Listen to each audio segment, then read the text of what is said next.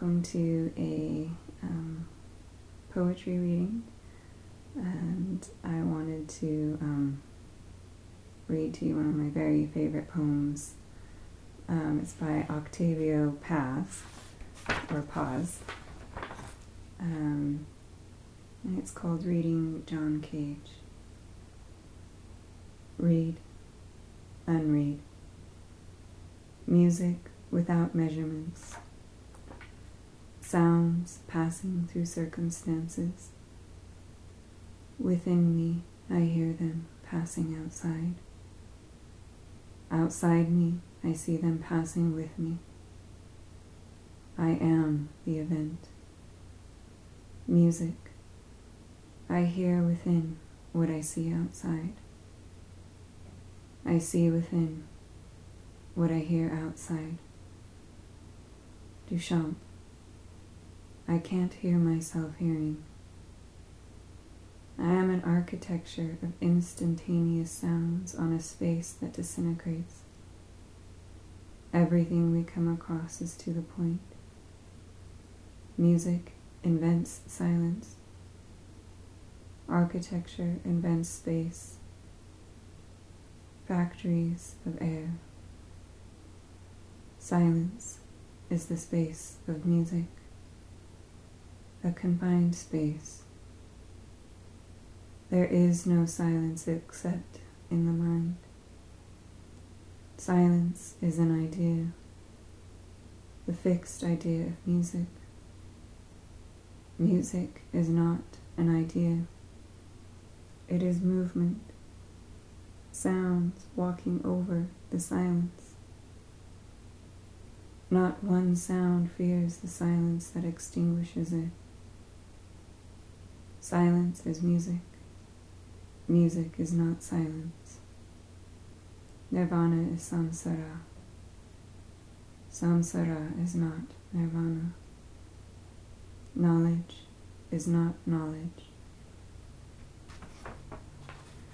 A recovery of ignorance, the knowledge of knowledge. It is not the same hearing the footsteps of the afternoon among the trees and houses, and seeing this same afternoon among the same trees and houses now, after reading silence. Nirvana is samsara. Silence is music. Let life obscure the difference between art and life. Music is not silence. It is not saying what silence says. It is saying what it doesn't say. Silence has no meaning. Meaning has no silence. Without being heard, music slips between the two. Every something is an echo of nothing. In the silence of my room, the murmur of my body, unheard. One day I will hear its thoughts. The afternoon has stopped, and yet it goes on. My body hears the body of my wife, a cable of sound, and answers. This is called music. Music is real. Silence is an idea. John Cage is Japanese and is not an idea. He is sun on snow. Sun and snow are not the same. Sun is snow, and snow is snow, or sun is not snow, nor is snow snow, or John Cage is not American. USA is determined to keep the free world free. USA determined. Or John Cage is American, that the USA may become just another part of the world. No more, no less. Snow is not sun. Music is not silence. Sun is snow. Silence is music. The situation must be yes and no, not either or. Between silence and music, art and life, snow and sun, there is a man. That man is John Cage, committed to the nothing in between. He says a word, not snow, not sun, a word, which is not silence. A year from Monday, you will hear it. The afternoon has become invisible.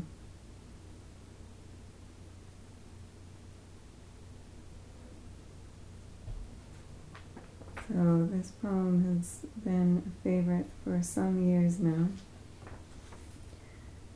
And I think its first appeal to me was just kind of these playing around in these paradoxes of music and silence. The concept of music without measurements, and where we kind of fit in this place of music and silence, in these factories of air, in the space of music.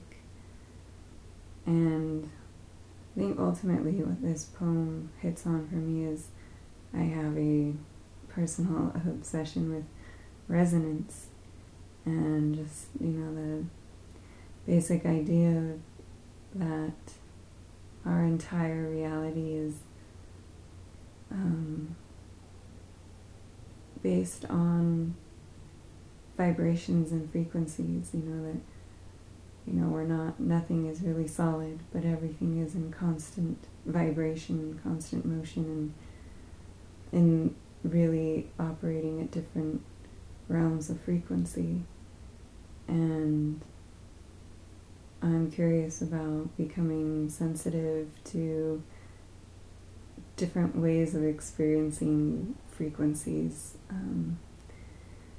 I'm right now reading a book about the ancient sound, or ancient language of sound, and it's a beautiful book about just how ancient and indigenous people all over the world, especially the author focuses on the peoples who built Newgrange in Ireland, so even pre-Celtic, and just how that whole structure was built around tapping into these frequencies as a way to become not only entranced, but to transform. And so using sound as a way to transform, to access different states of consciousness. So, anyway, back to the poem. I think this read and unread, how the poem just begins, read, unread. And it just opens up right up with an invitation to change our perspective. To, as you read something, to immediately unread it. And in a way, it's not even possible to unread something. But I think it's just an invitation to always come to something with that beginner's mind, as if you've never approached it before. And I think something that's so common in our lives, something like music. We think we know it, we think we know what it does, and this is an invitation to ask us to come new to the experience of music and silence. That silence is where the music emerges from. I love one of my favorite composers. He's an Estonian composer, Arvo Pärt. He talks about how when he's composing, that each note is valuable. Each note that he's drawing into the composition, he talks about how that note has existed forever, and he's just kind of tapping into this realm of frequencies and just kind of pulling it out. And as we think of reading and unreading, and it's just this, as we constantly try to see things with new eyes, or sense things differently, I feel like it's an invitation to allow new ideas to emerge. It's a really creative, imaginative process. And in the poem he says, it's a really lovely, calming image when he writes, within me, and he's talking about the sounds that are passing through circumstances. And I love that idea of sounds passing through circumstances, which is a really beautiful way of just explaining our existence, that we are just sounds, these vibrations passing through circumstances. And then he says, within me, I hear them passing outside. Outside me, I see them passing with me. And I really, it reminds us, and it reminds me that our senses, our ability to sense, has become so numbed.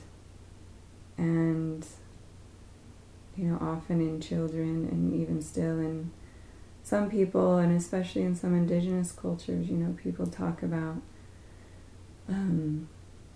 hearing colors or seeing sound.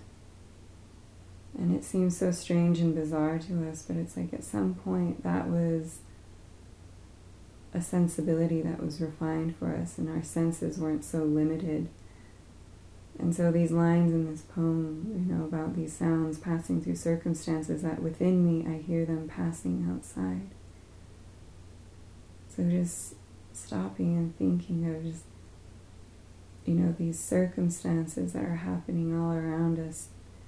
They are these frequencies that are passing through us, and they're affecting us, and they're, our bodies, as everything comes at us and through us, our bodies are attempting to respond, to find some kind of harmony with everything that happens around us. And I honestly believe that that's why we have more and more illness and disease, is just the disharmony of our modern life, and this sound, not only the sounds that are passing through us, our world is so noisy, but I just, even now, just all these electronics that were around, and it's just, I think this is why it's more and more important to do the simple things like, bare feet in the grass, and allowing ourselves as much silence as possible, for 5-10 minutes a day, just turning everything off, just listening to the sound of the breath, just so that we can start to recall and reclaim these sensitivities. And after he says these lines, within me I hear them passing outside. Outside me I see them passing with me.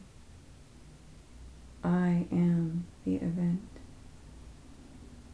Music, I hear within what I see outside. I see within what I hear outside. And I love love this just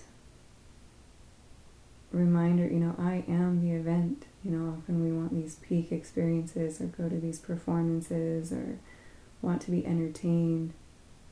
And we go to these things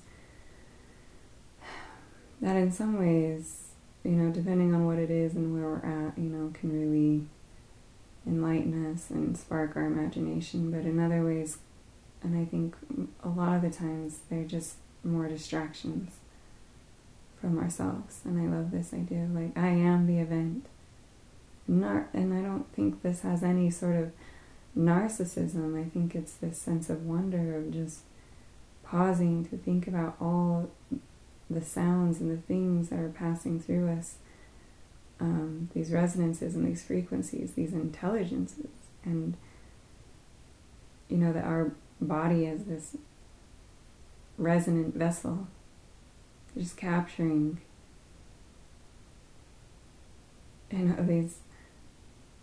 these things that coming from literally stars in the universe.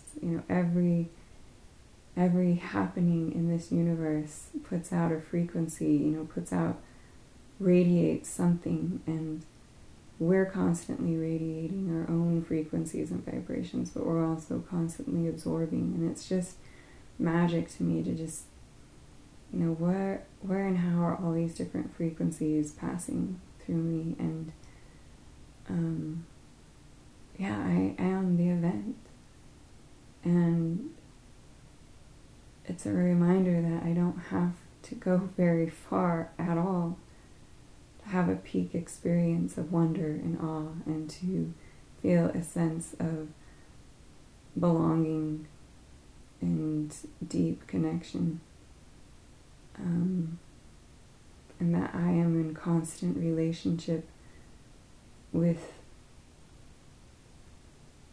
really incredible happenings and things. So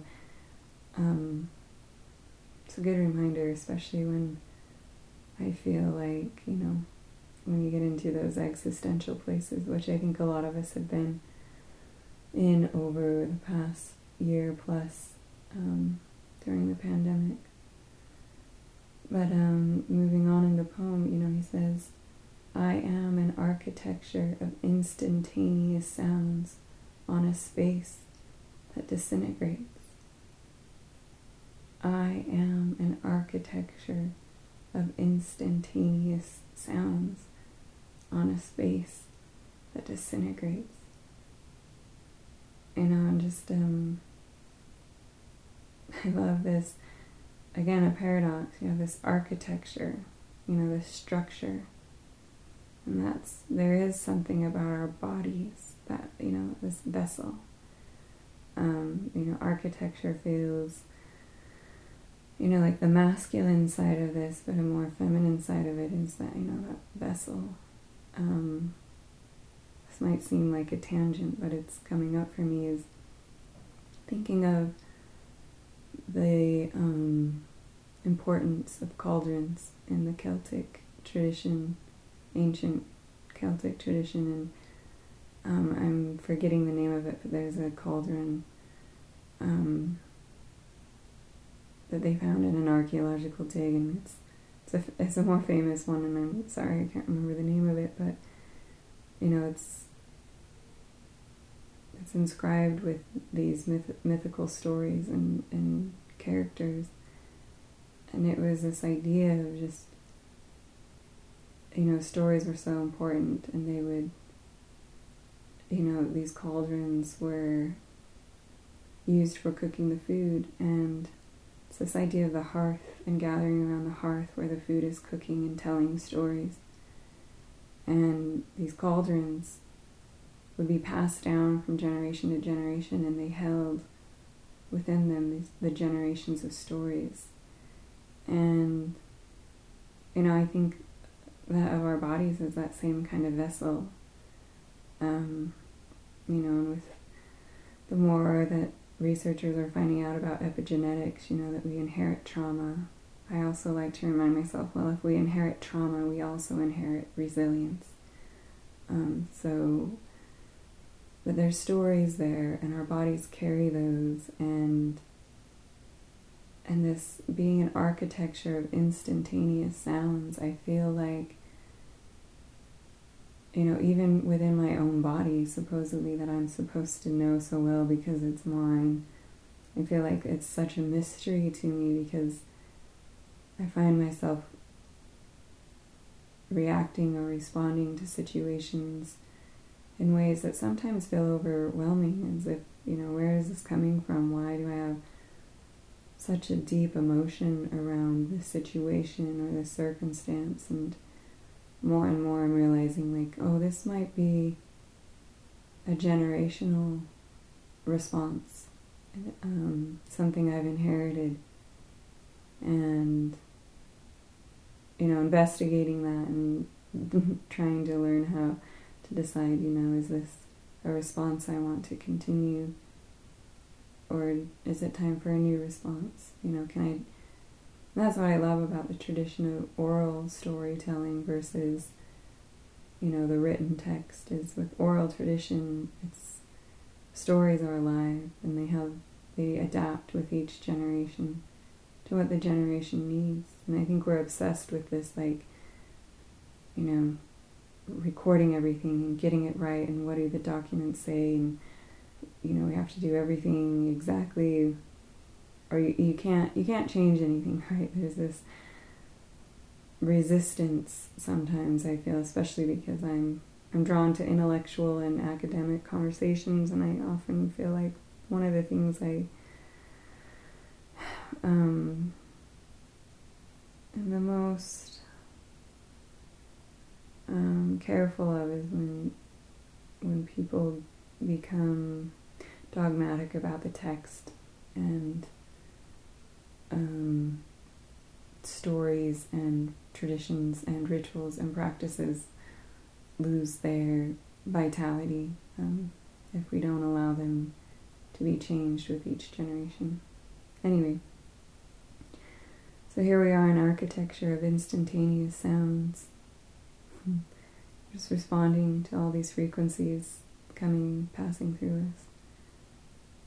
But we're this being an architecture of instantaneous sounds on a space that disintegrates.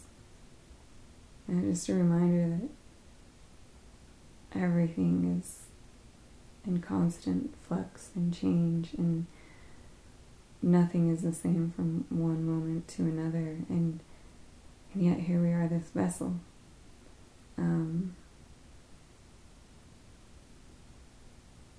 Something about, how our cells and our body and everything is just, I think it's so beautiful, is this idea of our body just coming together in this harmonious resonance. It's like this body truly is not only a vessel, but its own song as it responds to these circumstances. And that's how, if you follow me anywhere else or read anything else I do, I'm constantly, not constantly, but often talking about or mentioning this idea of the sovereign song. And when I talk about sovereignty, I'm talking about the Celtic idea of sovereignty, which was related to the sovereignty goddess, who is the land, the embodiment of the land. And so when I talk about a sovereign song, it's not me saying, this independent person with my own song. No, it's sovereignty is relational, and specifically to the earth, to the land.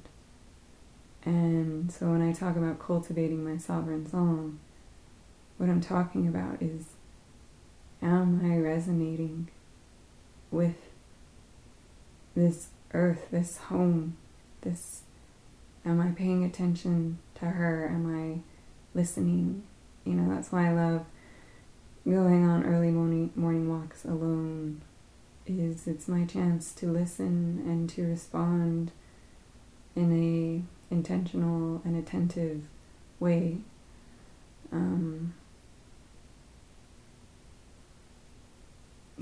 So it's just, I don't know, our bodies are magic. They are an architecture. They are a vessel.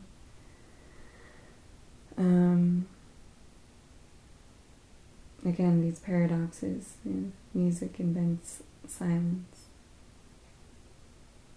The music stops. Or I shouldn't say stops, it moves on, right? It's always there, but it's not now within our range, our frequency range. When the music,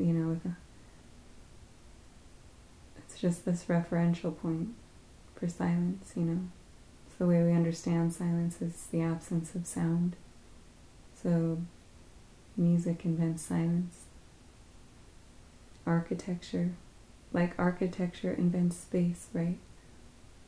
So you have these open spaces maybe in nature, and you don't necessarily think about the space until you've put a structure around it. I think obviously even the ancients had some concept of this, as they were building their sacred sites and temples and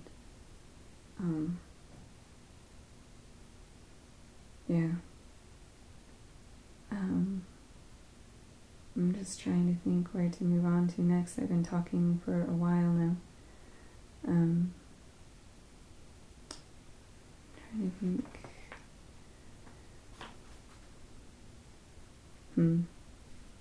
I guess just kind of on this idea of our bodies as these vessels that are just resonating. One of the most beautiful parts of this poem for me is and he talks about this relationship with his wife. In the silence of my room, the murmur of my body, unheard. One day I will hear its thoughts. The afternoon has stopped, and yet it goes on. My body hears the body of my wife, a cable of sound, and answers. This is called music. I don't know, for me this is like such a beautiful image of, here's this man lying next to his wife in the bed, and he's in the silence of the room, but with the murmur of his body, which is unheard. It's just a reminder, it's like, the murmur, the sounds, the resonances, we don't always hear them, but we feel them. So here he is lying in bed and feeling the murmur of his body, which is, and it's the afternoon, so, here they are, just lying together in the afternoon. I imagine, some kind of siesta moment. And he says the afternoon has stopped, and yet it goes on. I think when we start to tap more and more into these different realms of frequency and we slow down, I really, we have so much time if we could enter into these different concepts of time. I feel like our modern way of living on this linear time is what makes things speed up and makes us so anxious, and we forget that we have so much time if we just slow down. Take time to have naps with our beloveds in the afternoon. The afternoon has stopped, and yet it goes on. Reminds me of a line from a W.S. Merwin poem called The New Song, and the line is, there is no time, yet it grows less. Right? And there is no time, there is no linear, and so I think that's like what he's saying, there is no time, and yet it grows less, and I think, the time that grows less is just this linear time, whereas I think real time is constantly increasing and abundant, and there's so much of it. And I try to remind myself of this daily as I get caught up in linear time and feeling like I'm not doing enough, and just so here he is laying with his wife, and his body hears the body of his wife.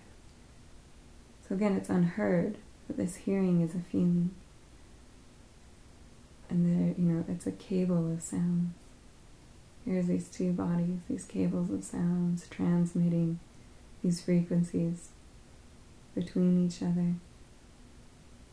And his body hears the body of his wife, and it answers. And I, can imagine what that answer is, and it's that love making, that coming together where time doesn't exist, where you're just so deep in the moment. This is called music. Music is real. Silence is an idea.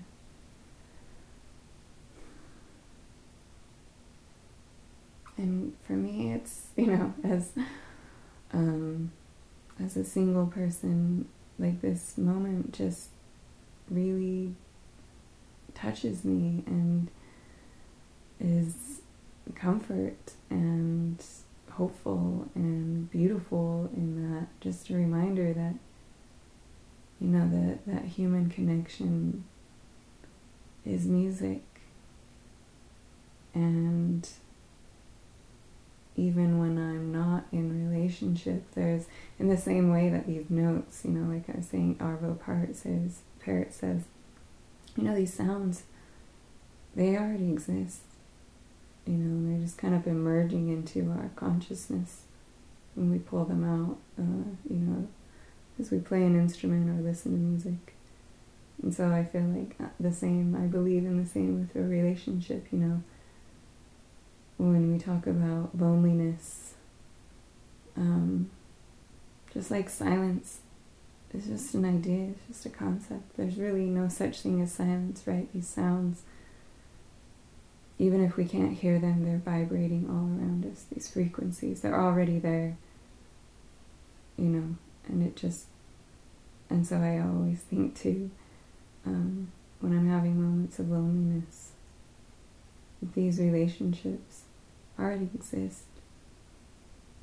And yes, like, I sure do appreciate and value my relationship with friends, family, with the earth, and those are very, but I'm also, I'll just be honest here, I think it's completely possible to love oneself and also want relationship. And self-love doesn't mean, independence necessarily. Anyway, so this moment in the poem of just these, I think this is why I, in some ways, am so hopeful to find a lasting relationship, in that I love the idea of just the songs and the resonances that you can pick up on by spending a life with someone, in these really mundane moments of just lying together, sitting together, or being in the same room, or even when you're not in the same room, that somehow there's these harmonies and frequencies that are happening between you, and they're shaping you and transforming you. And I think it's a really holy experience. So, I don't know, I think that's definitely one of my favorite parts of this poem. And then he gets into this, talking about John Cage, and I won't dive into him very much. You can Google him. He's an very interesting person, mid-20th century composer who, would compose songs that were just silence, and that was the performance. It's just nothing. Very controversial, of course, but also quite interesting, and definitely a philosopher as well as a composer.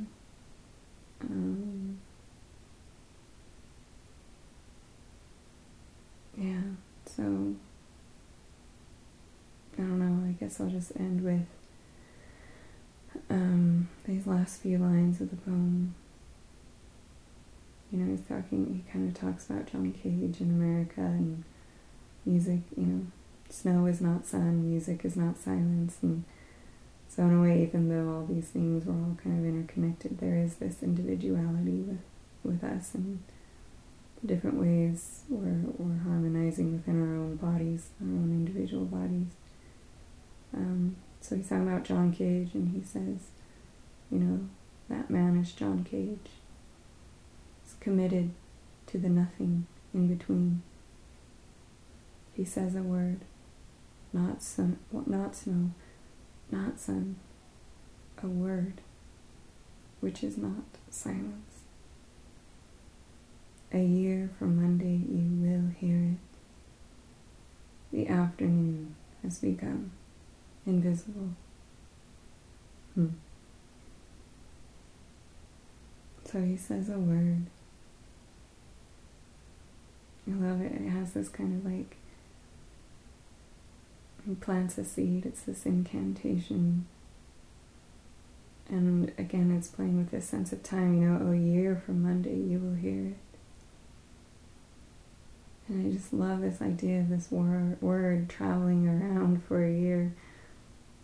And then you'll hear it. And it does remind me, there's, again, I guess back to the cauldrons, the Celtic cauldrons. I'm